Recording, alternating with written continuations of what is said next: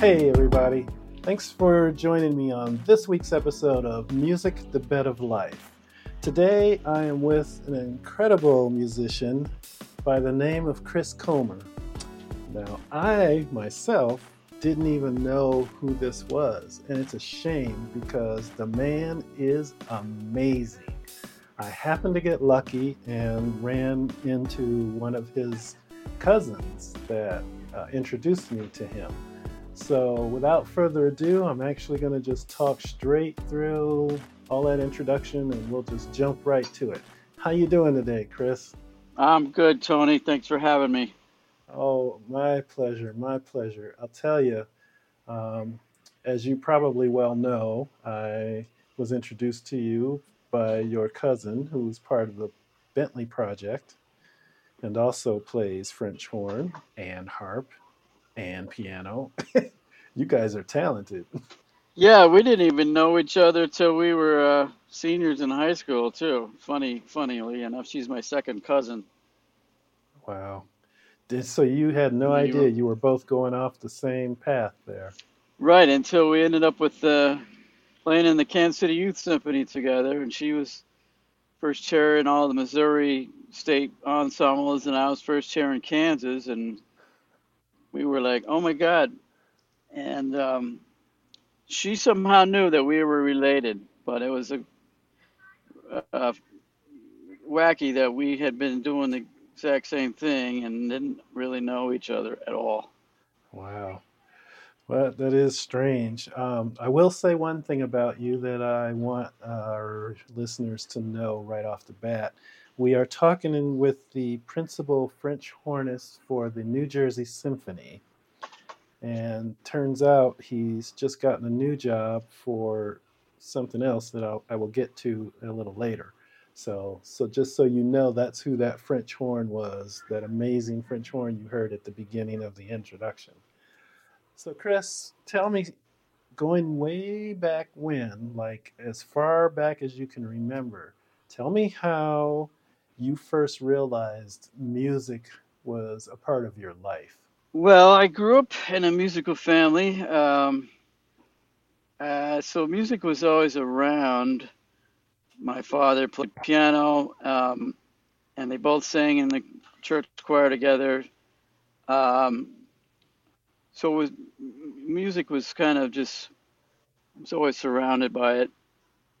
Started playing in the school band on trumpet in fourth grade and sixth grade. I switched to French horn because nobody was playing the French horn, and kind of right away felt a real connection to the French horn. And I think by junior high, I had a feeling that that was something I wanted to try to pursue as a career. Basically, I was lucky enough to live in a city with a very good youth orchestra program, Kansas City Youth Orchestras. And my first rehearsal was with the Junior Youth Symphony of Kansas City playing Swan Lake.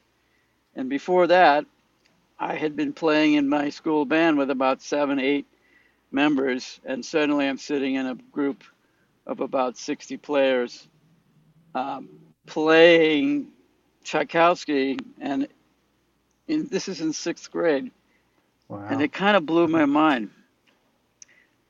And nothing's been the same since, really. Well, okay, that was sixth grade. Now, when I got into music, we started in the fourth grade. That's where I guess, if you want to call it formal training, kicked in because everybody started in fourth grade on the song flute. It wasn't until fifth Okay. grade that you figured out which instrument you kind of wanted to play because you went to that, that school event where all the instruments are out there and you walk around and you kind of pick what you want. Sure.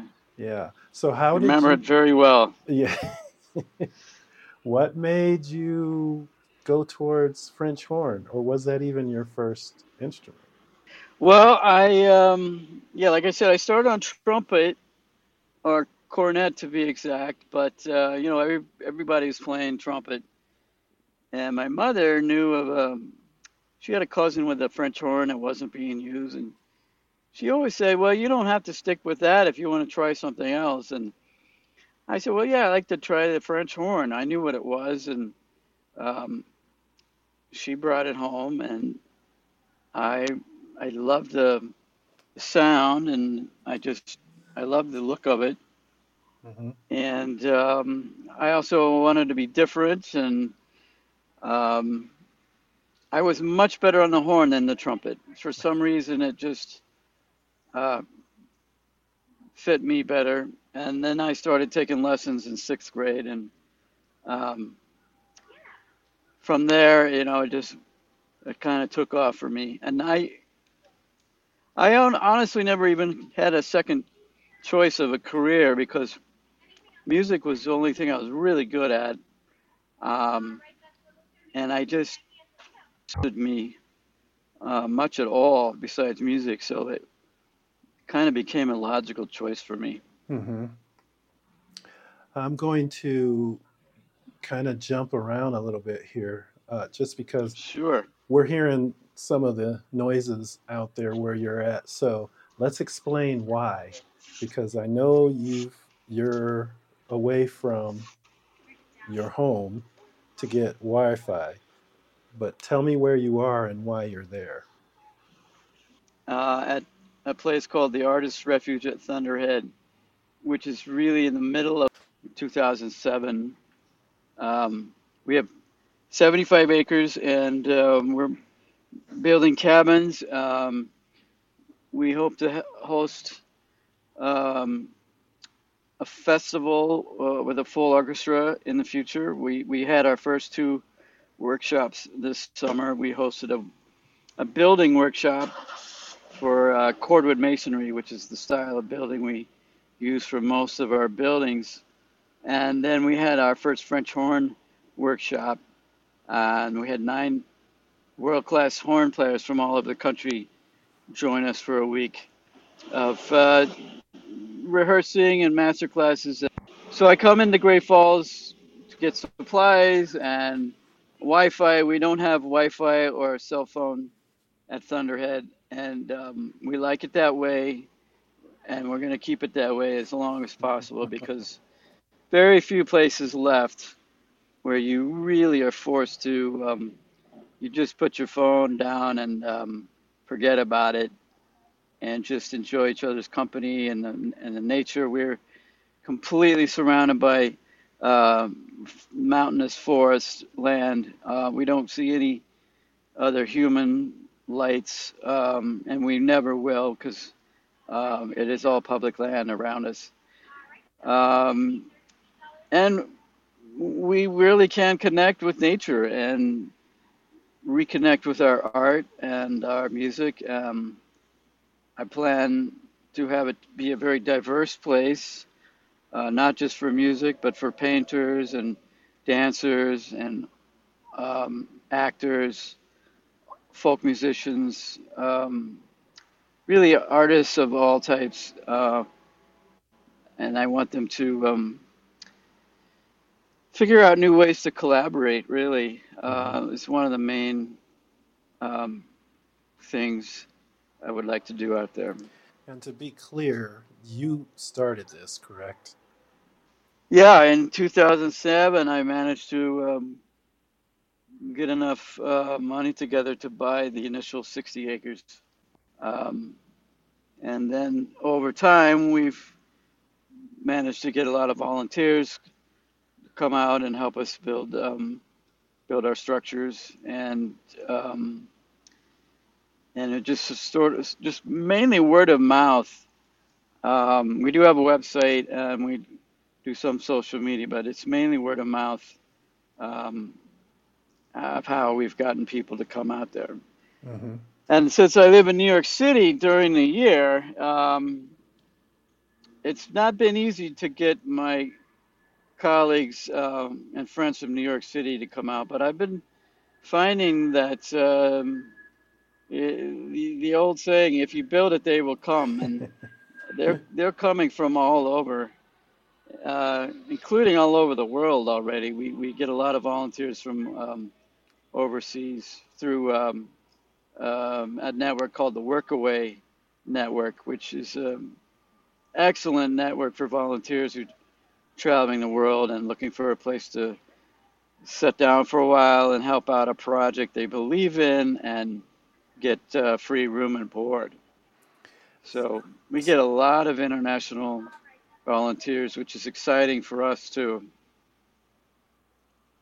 Do you have any criteria that someone would have to go through, or have anything that they need to, any level of talent or anything like that to be able to go to this? Because it sounds wonderful.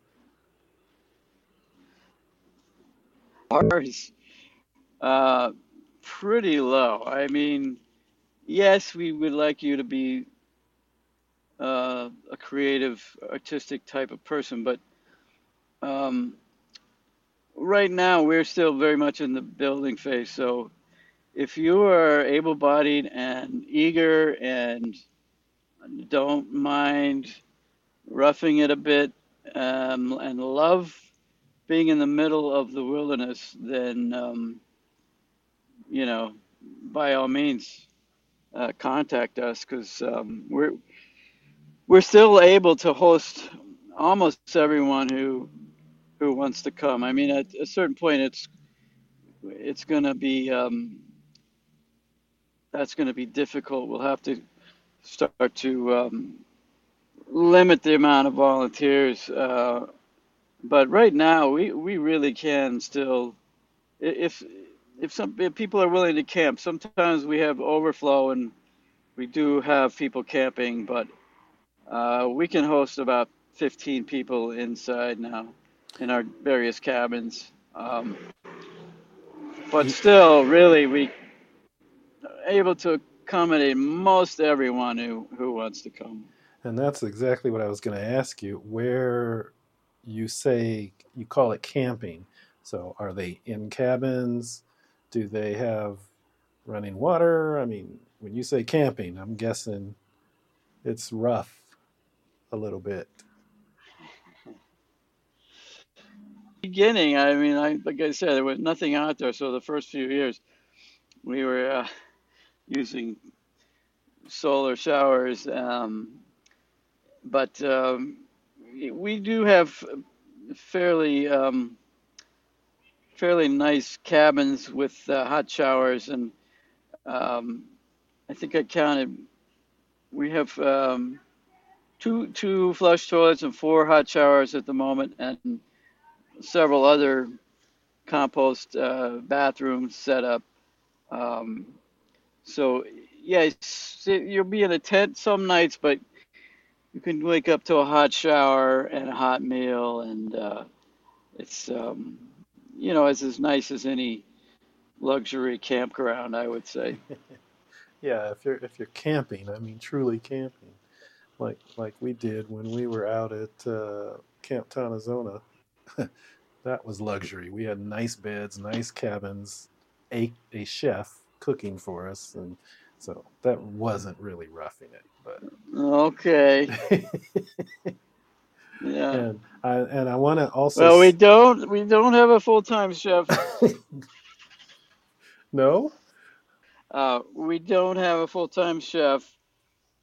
We hope to in the future, but we like to have all the volunteers sign up for different meals and cook a little bit of the world. But I imagine at some point we will probably be able to hire a full-time chef for Thunderhead. Hmm. I'm still taking applications for that too. Well, let's hope this gets out there in the right ears somewhere. Maybe the universe will bring that chef to you. If I could remember the chef that we had, I would definitely send him to you. He was, I mean, he really actually was a guy that was able to exist out in the rough. I mean, to the point of where we had a scare from one of our tuba players sitting out on the steps by a rattlesnake in the afternoon. In the Oh, evening, we were having rattlesnake for dinner. nice, nice. And it tasted good too. Yeah. I made the fatal mistake of somewhat comparing your your retreat to Interlaken, which is where I've been 5 years in a row. But Hmm. I just want to Oh make it wow. true that, or make the statement that they are not alike at all, like opposite polar Well, ends, no. really. Yeah, not yet anyway. We're still very much in the beginning stages. But I definitely, I do plan to we'll be able to host interlocking type activities and have youth programs and, um, like I said, a full orchestra at some point.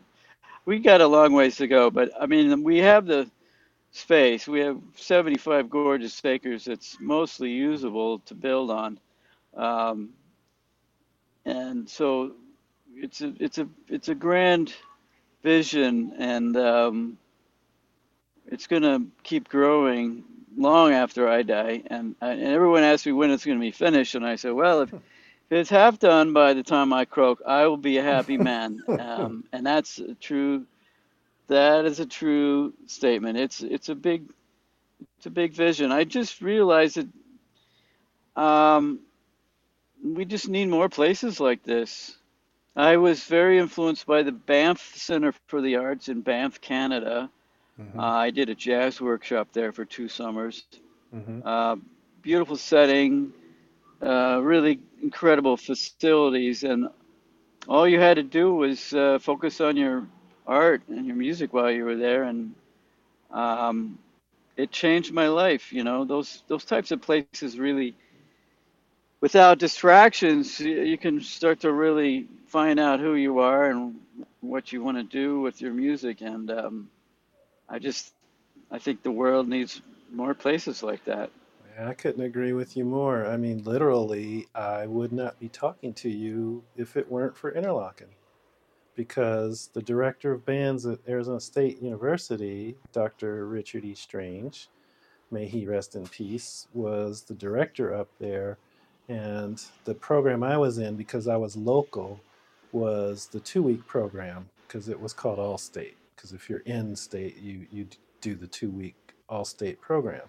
So you're up there Hmm. for 2 weeks with all these kids from all over the state, and you give a concert each week. Well, Dr. Strange was not shy. He's like, we're going to dig into Vincent Persichetti and you're going to give a good concert in a week. I was impressed. Hmm. I was Yeah. very impressed. So he gave his spiel about how nice it is down here and warm and no snow. And he had me at warm, but the no snow helped. So I came down here to go to school, and I also met his son up there, who's Philip Strange. He plays an absolute incredible jazz piano, which I know you can relate to, and we'll get to that in a second.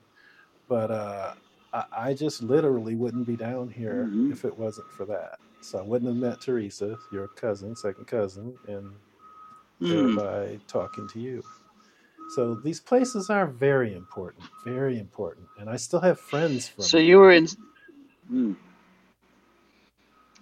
Yeah, I was kind of a festival junkie. In college I did the National Repertory Orchestra in Colorado. I played Spoleto Festival. I did the Marlboro Music Festival for 3 summers. I did the Blossom Chamber Music Festival, um, the Alexander Snyder Orchestra in New York over Christmas. I just couldn't get enough of them. Hmm. And then as a professional, there's not that many summer um, orchestras that pay a good salary for professionals. If your orchestra doesn't have a summer season like ours, New Jersey Symphony doesn't have a summer season. So I was trying to get on with Santa Fe Opera or the Teton Festival Orchestra or the Colorado Music Festival, but had no luck. Hmm. And really, besides freelancing in New York City in the summer, I just didn't have much going on in the summer. Um, so that was another reason. I'll start my own festival. If Right? nobody wants me, we'll do our own, and we'll make it bigger and better as you know, and they'll all uh, they'll They'll all be rue the wishing they had started day. something like me. Yes, that's what I fuel fuel for the fire.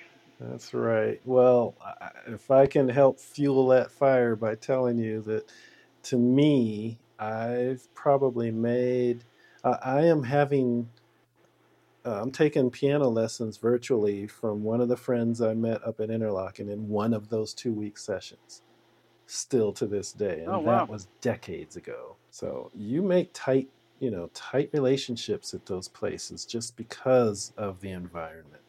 So you keep on keeping on. absolutely. I've got some notes on you, buddy boy. I have so many things written down, I don't know where to start, but I am going to actually start with one that really intrigues me, and that's that you toured with Barbara Streisand. Did you happen to be on that concert from her backyard, One Voice? Were you in that? No, Ah, I did the one at the. It was kind of her first big tour after her long hiatus from performing in public. It was called The Concert. Started in Madison Square Garden, and we did a few concerts in a few other places. But that was her first big uh, kind of coming out after not performing in public for. Put together a 55-piece orchestra for that, and mm. um, it was a real kick in the pants to get to perform with her, and really the first chance I got to play with all the A-list studio folks from New York City. Um, and then I did a few. She did a couple more tours after that. I did a 7-week European tour with her a few years later, and then there was another American tour few years after that. So, but yeah, great experience. She treated the musicians very well. She knew we made her sound good, and she was always on our good side all the time. And I honestly have more respect for her than ever after performing with her, and just seeing how she handles herself in front of 20,000 screaming fans. It's incredible. I would be just like a pile of jelly. Like I wouldn't know Really? what to do. Huh. And she was just calm and collect. Yeah. Well, if they came to see me, I mean, when she walked out that first night in Madison Square Garden after 20 years, um, she got like a 10-minute standing ovation before she could even say a single word. Like the place was. I mean, it was insane. Yeah, that Calmly sang beautifully, and I was so impressed by that. I was like, how does she have the nerves to be able to just do that? I don't know. well, that's funny because when if you watch, and I'm sure you can probably catch it on YouTube at some point when you get back to civilization. I mean, when you have Wi-Fi, uh, you can hear the concert One Voice from her backyard. And same thing, when she first came out, they were applauding so heavily when she was trying to sing. At one point, it got to her, and she let a little, cry, sniffle, No. spoof out kind of thing. Very touching concert because you could just tell how appreciative the audience was. Yeah, I think wasn't that a private benefit concert that she gave? Yeah, I think it was I'm 500 I'm bucks not a plate sure. or something like that. Yeah. Yes. So I wanted to talk about, because I touched on it, somebody not only plays piano, I mean, French horn, but they play piano. And that might be you, but, I don't want to give it away because it's not me. Before I get to Yeah. that, though, you play Well, it's jazz yeah, French my horn. yeah, I do I do get a chance to do that a fair amount in New York City. There's not too many people that improvise on the French horn. So it's my kind of my secret life as an improvising musician. I when I play piano, it's mostly free improv and my own music. Mm-hmm. And as a French horn, it's it's just you don't grow up in the jazz part of music. You're not playing in the junior high jazz band. You're not playing in a high school jazz band. College, once in a while there'll be a big band chart with two French horns, but you just don't get a chance to do it very Mm. often. So we always felt like outsiders in the jazz world. But if you're proactive enough, um, you can kind of get your foot in there, and I set my apartment up with a drum set, acoustic bass, and a nice piano, and I call my own sessions because no one's really calling me to do sessions, which is how you really get better. You rehearse with other jazz musicians, so I just call them myself. Exactly. Does this sound Oh familiar? yeah, Paquito de Rivera. Yes.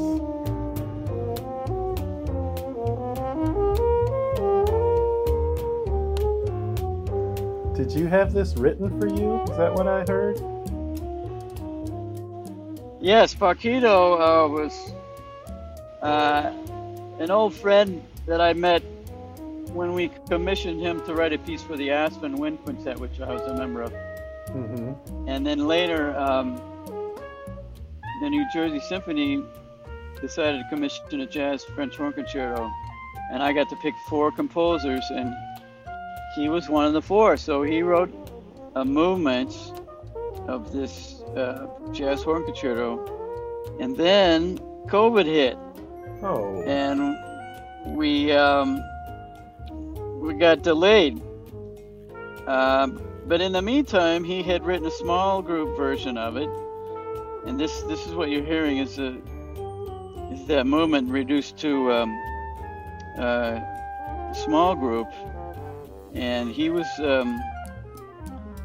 We did this remotely during COVID. We put this together. I actually recorded my part out in Montana. Right. I thought I saw that the outdoors. And then we finally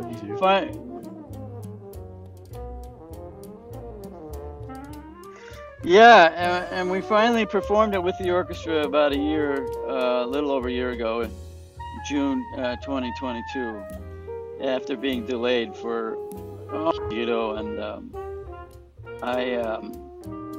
I thought the project, which they took a big chance, they really didn't know what it was going to turn out to be, a jazz French horn concerto. No one had ever really done it with full orchestra, and I got to pick the trio, the piano, bass, and drum musicians. I got to handpick them as well, which was very important to me to get the right trio. But the project came out very well, and I was so happy that they took a chance on doing something like that, and maybe they'll do something like that again in the future, maybe with a different instrument. But it's hard to blend jazz and classical well, especially with a full orchestra. But I thought the four different composers did a really nice job of that. Yeah, it's very cool. Very, very well done. I mean, I don't know. I have no idea how old you were when you did that, but man, your sound is so nice. So nice. So mellow. Well, the project with Paquito, the video that we made, I think I recorded that in 2020, the summer the COVID hit. Yeah, that was summer of 2020. Hmm. So well, not that long ago. Yeah, so you're still good, is what you're saying. Hopefully, I still sound that good. I bet you do. I also have a note here that, and I am extremely, well, I shouldn't say I'm jealous because I don't know that I could do it, but I also understand you played with the Blue Devils when you were 17 years old. That's right. That's right. Wow, you really are digging up some of my some of my past. Yeah. Yeah, it was a fantastic summer. I honestly also changed my life. You know, just getting to play with an ensemble of that caliber at that young of an age Hmm. really turns you into you know um, someone who's just dedicated and serious, and you just realize what it takes to be successful, how much work it takes to you know compete against everyone else. I mean, the drum corps is a very competitive activity, so you're competing every show. It's and you eat, sleep, live drum corps all day from sun up to sundown, but you wouldn't have it any other way. That's what you wanted to do, and Yeah. I think people in when gymnasiums.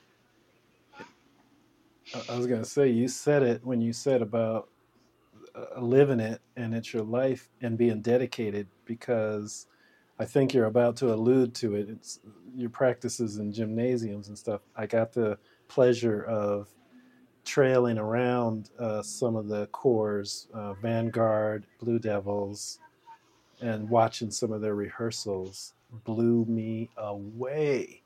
I mean, you have to be dedicated to want to do that.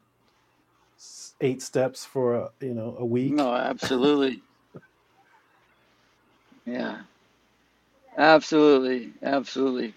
But when you're 17, what else are you gonna do? What else are you gonna do? Everything but Um, that.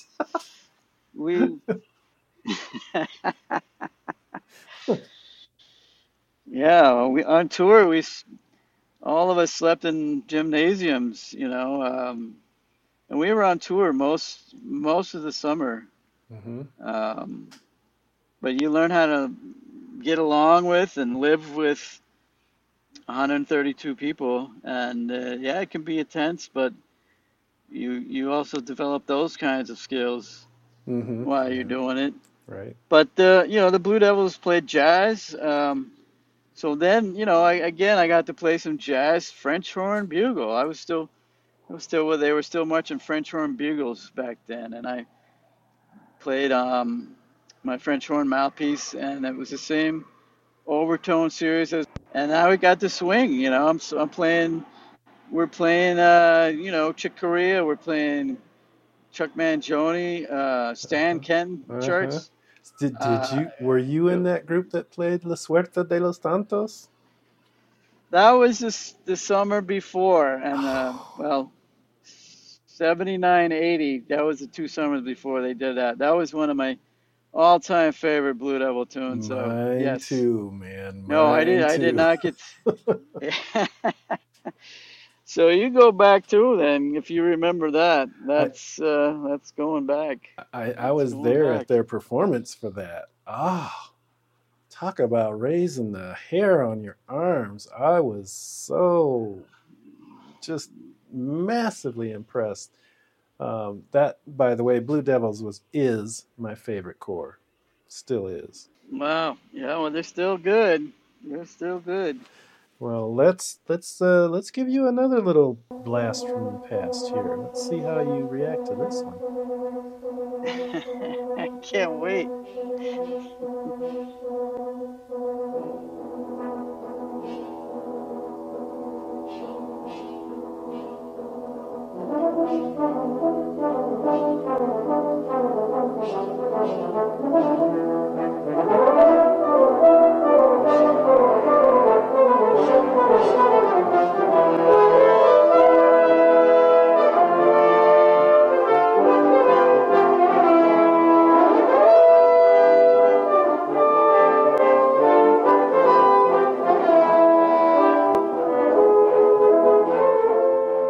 Is that sounding familiar to you yet? Oh yeah. Oh yeah. Yeah. That was our Blue Devil alumni Yeah. project. We got a bunch of the old French horn players from all, not just my year, but several different years. We got together and did a recording project that Yeah. ended up on some of it ended up on a Blue Devil alumni CD that was being sold at the shows to help raise money for the Blue Devils. Wow. But oh yeah, that was a kick in the pants. See all some old friends and play some of those old charts. That was great fun. Great Yeah. fun. I can imagine because as soon as I saw that, I was like, wait, Blue Devil alums? Oh, this is going to be good. This has got to be good. I was like, wait, I had to double check. It's like, let me read the Yeah. names. Yep, Chris is in here. Oh, he's going to hate me for this. Yeah. So, how I was the one with the long hair and the baseball cap. it's hard to see it. The video wasn't that great. Let me. Oh, were you right here in front? Yeah, I was on the end. Yeah, I was playing mostly all the hype. interesting. Um, so how did you go from French horn to piano? Well, I always, the way I stayed interested in jazz was I kept playing in the jazz groups on different instruments. In junior high, I played trumpet in the jazz band, and high school, I actually got an my dad found a trombone at a garage sale, and I for $10, and I ended up playing trombone in the jazz band in high school, and in college, I guess I figured it was time to get a little more serious about the French horn, and then I um, stopped playing trombone, and then started playing more piano. I had always played piano. We had a piano at home, and I always kind of played by ear. My mom played great piano, but she never tried to push lessons on me ever.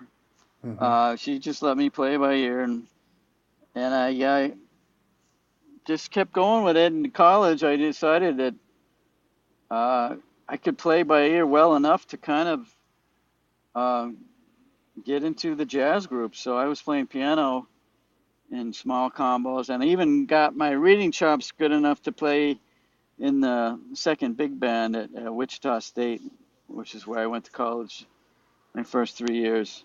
Mm-hmm. And I ended up playing with some really great jazz drummer nowadays.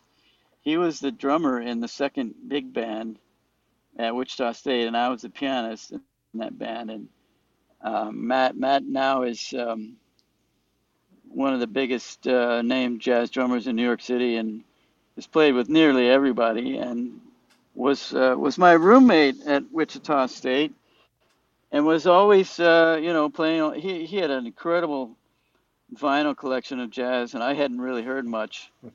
So every day I come home and stick on another one of his vinyl records, and he was always encouraging me to play jazz on the French horn. One of the first people to really do that, Mm-hmm. and I always thank him for that. And that was another. lucky break to live in college with someone who turns out to be one of the world's greatest jazz drummers, and just hanging out with him and listening to music with him, and just being around him when he's excited to turn me on to all the different music that he already knew about. It was He Right. really opened my whole world, jazz wise. Opened your vocabulary up there. You can name names. Did I miss his name? Matt Wilson. Matt Matt Wilson. Wilson. I mean, he's kind of a household name in New York City, um, and does have some albums out as a leader.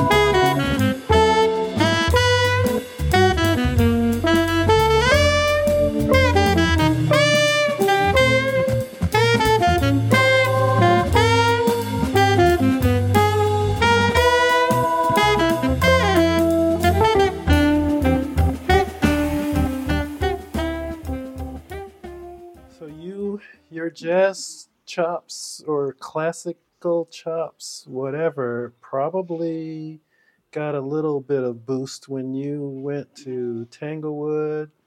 You went to the Manhattan School of Music. You taught at Princeton. You've got quite a few bits of Still experience going on. teaching. Yeah, I still teach at Princeton. Still teaching at Princeton. Love it, love it. Yeah. Um, What are you yeah, teaching? Manhattan School, just French horn. I just teach French horn, Mhm. and coach uh, some of the smaller groups like brass quintet or woodwind quintets.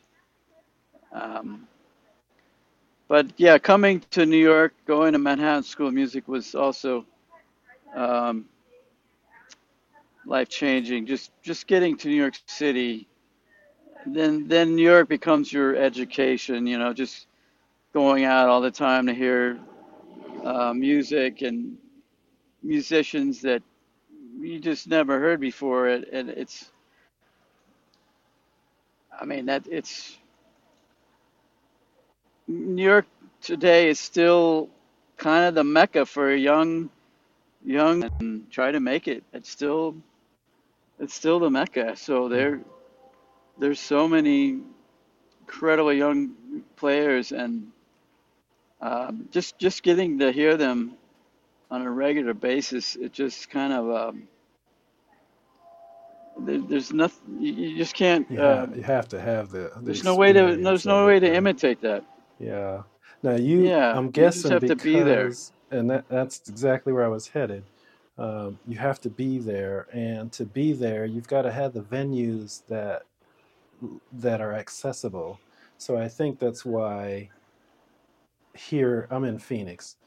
So there's a ton of really, really, really fine musicians here, but you can't walk up and down a street and hit three jazz clubs in an evening.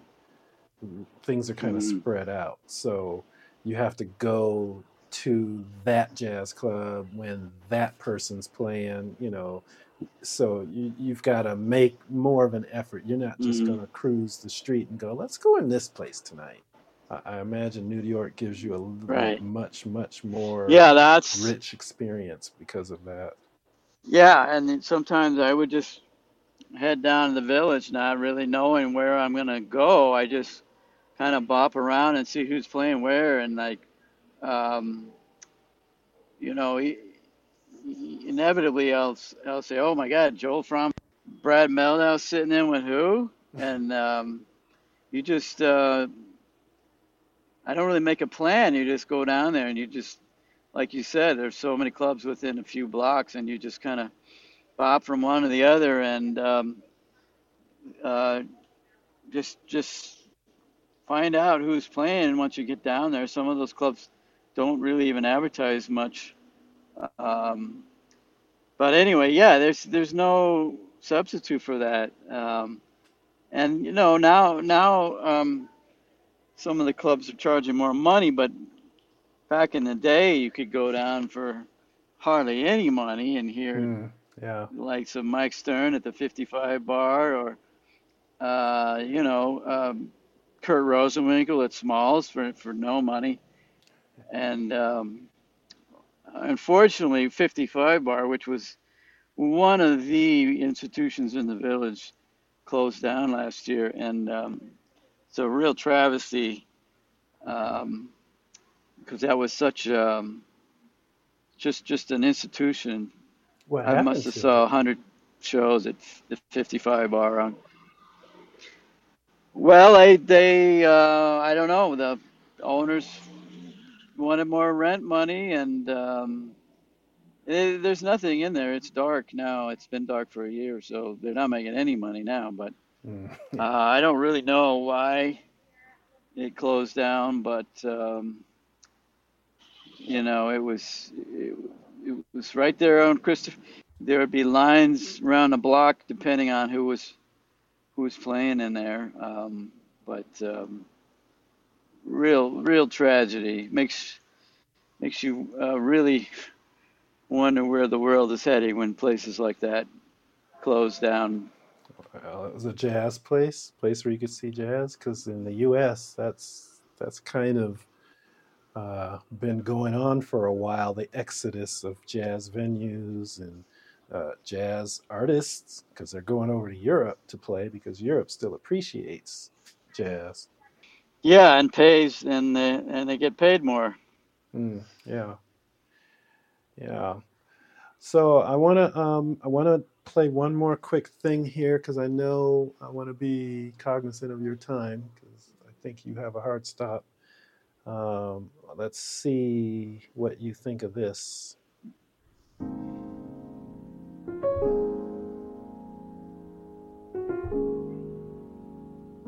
Mm.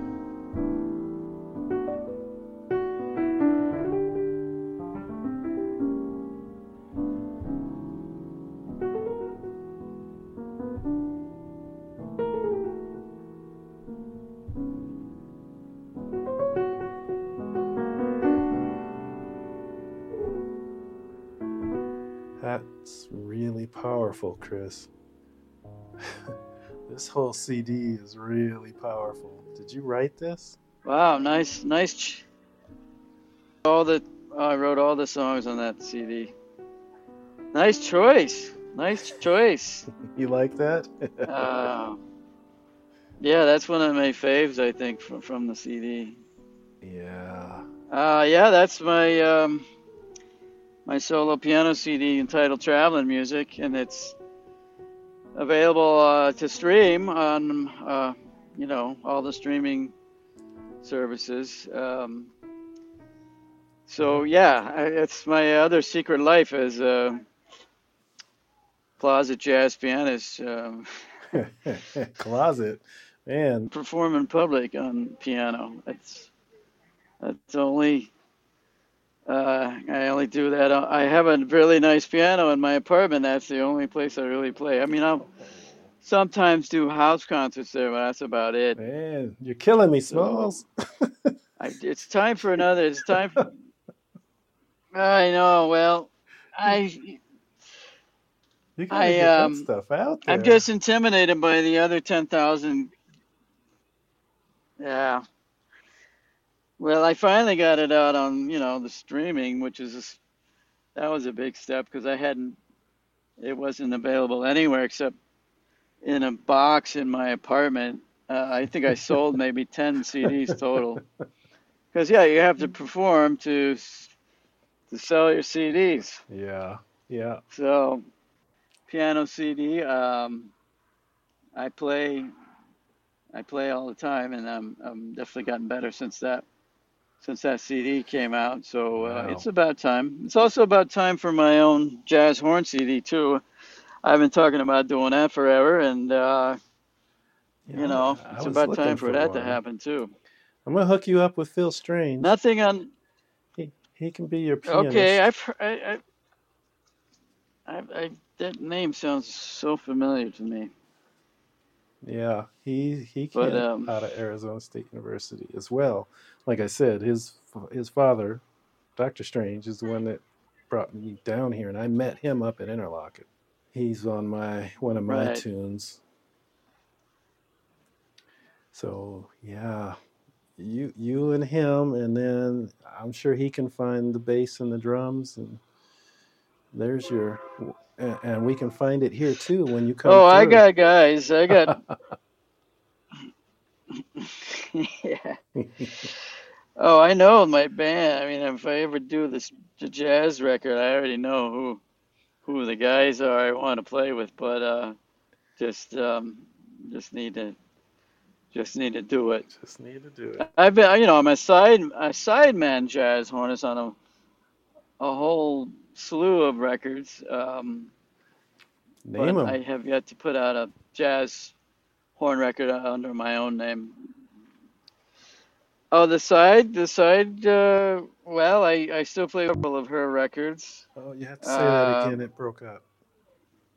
Jamie Baum, B. Jamie Baum, Baum. Uh-oh, I think we lost you. Okay, he's reconnecting. So, are you there? Yeah, Ah, there you are. All right. Well, sorry, I didn't know what I know what happened there. all I heard was bomb, but Oh, some of the folks that well, I you just played with. listed about 20 projects that I played with. Um, I could list them again if you'd like. Just some sideman projects. Hmm. Um, played on Donnie McCaslin's record, Kurt Rosenwinkel. Um, I played a sub with McCoy Tyner Big Band. I played with the Lincoln Center Jazz Orchestra, Winton's group. Um, geez, Charlie Pillow. I, that's kind of been my niche in New York. Hmm.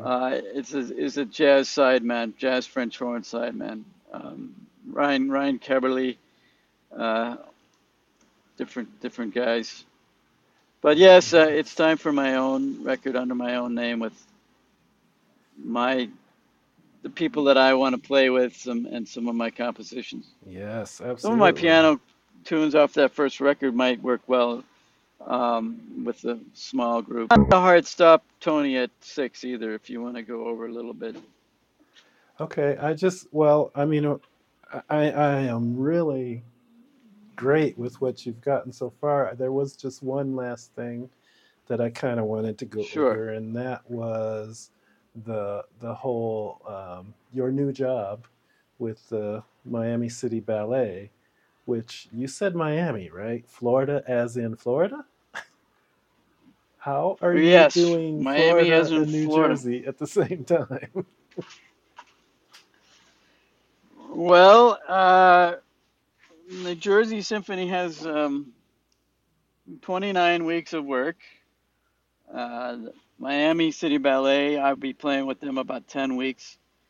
So they kind of dovetail, and they're both flexible enough that I can take off when I need to.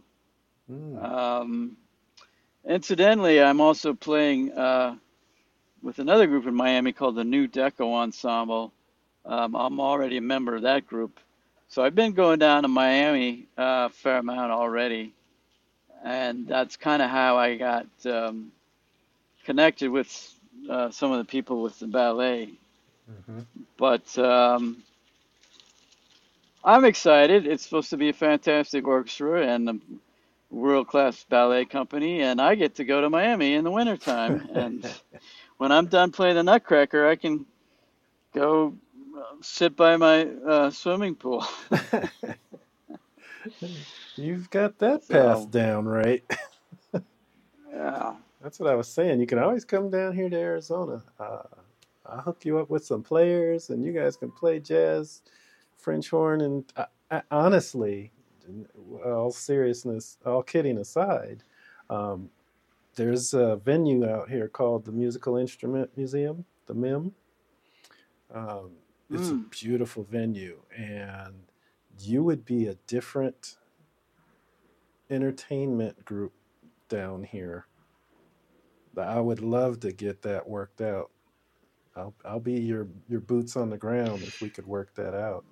Well, I would appreciate that, and I would be very interested in doing that. I do realize, yeah, that it is kind of a niche thing, and if I did a little bit of self um, managing and self promoting and self booking, I mean, I don't think it would be that difficult to drum up some nice work. Yeah, Um, not with your but resume.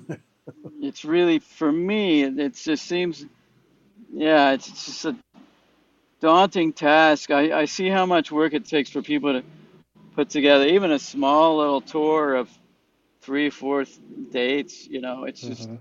It's a daunting task to do that, and the time involved is something at the moment I can't project out here in Montana. Taking a lot of my free time, even during the year, I have to plan and try to raise money for. It's it truly kind of I mean, it is my life's project, so I'm happy to devote the amount of time I do Hmm. to it, but it does take up a lot of my free time when I'm not playing. But it's all about priorities and prioritizing which kind of playing you want to do. Yeah. And right now, I prefer to keep contracts with orchestras Hmm. for health insurance reasons. Right. I love playing with orchestras. I love just trying to make music with 60, 70 people at a time is hugely challenging, but hugely satisfying. Hmm. It's a different kind of satisfaction, but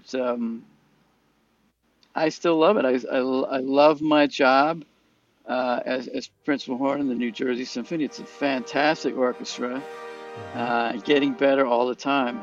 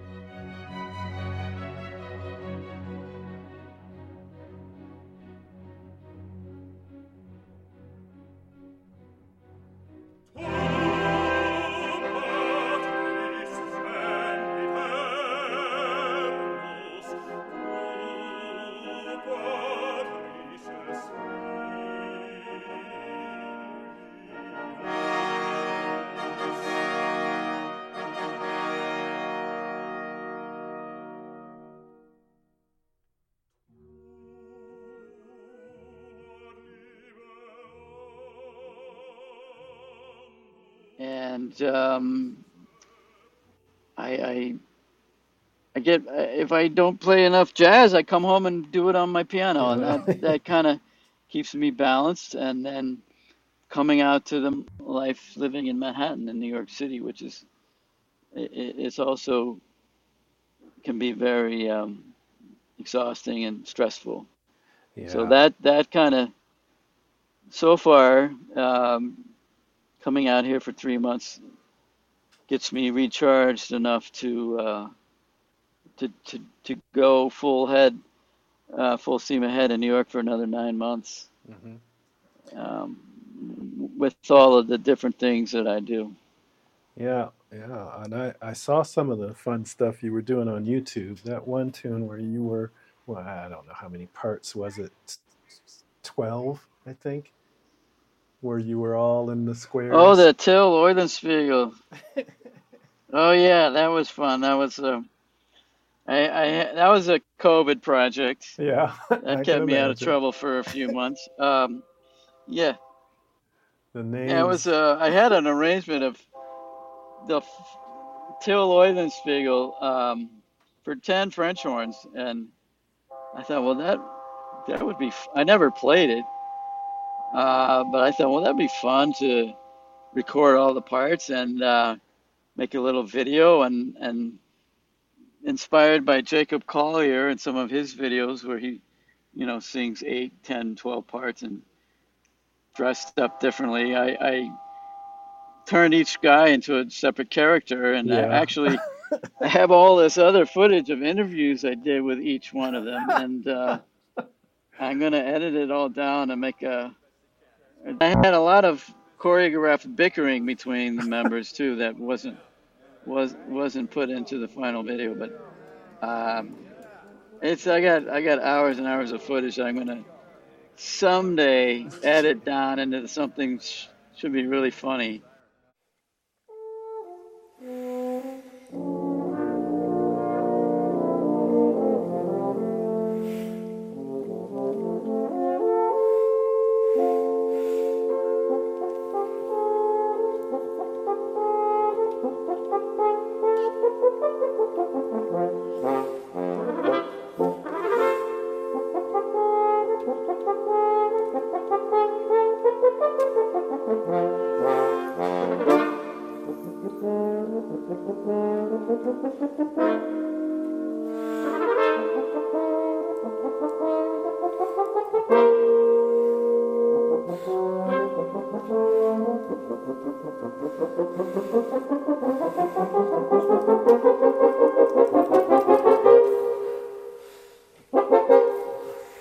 For people to see. So, but it was fun.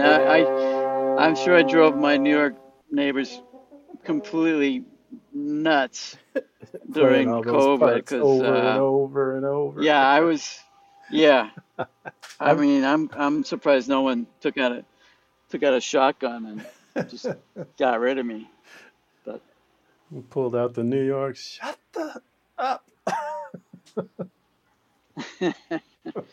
I didn't even get that. I didn't even get a shut up. I was really surprised, but I think people were just everyone was at home, and they were just kind of like, well, there's that weird dude again playing the French horn, playing the same thing. But um, you know, that's what that's COVID. That's what we That's had what to we're gonna do have to live during with for those. now. And Yeah. no one even told me to shut up. Wow. You got lucky. They probably knew, hey, he's a So, character. Just let him go. well, they knew. I mean, I had already been practicing sporadically. They had heard that before, but I mean,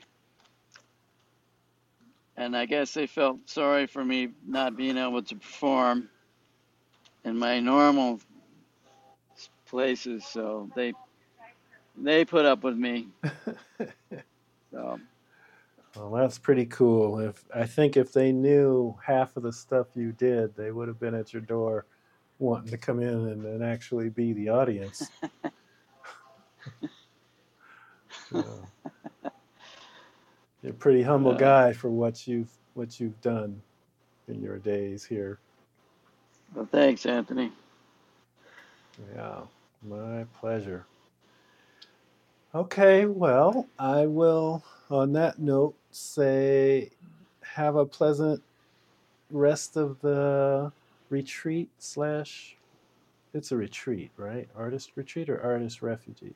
It's we call it a refuge, which Refuge. is very apropos these days. I feel apropos term than retreat. Okay. So yeah, I hope the refuge goes well. The artist refuge. You get lots of folks out there, and hopefully this will help spread the word a little more.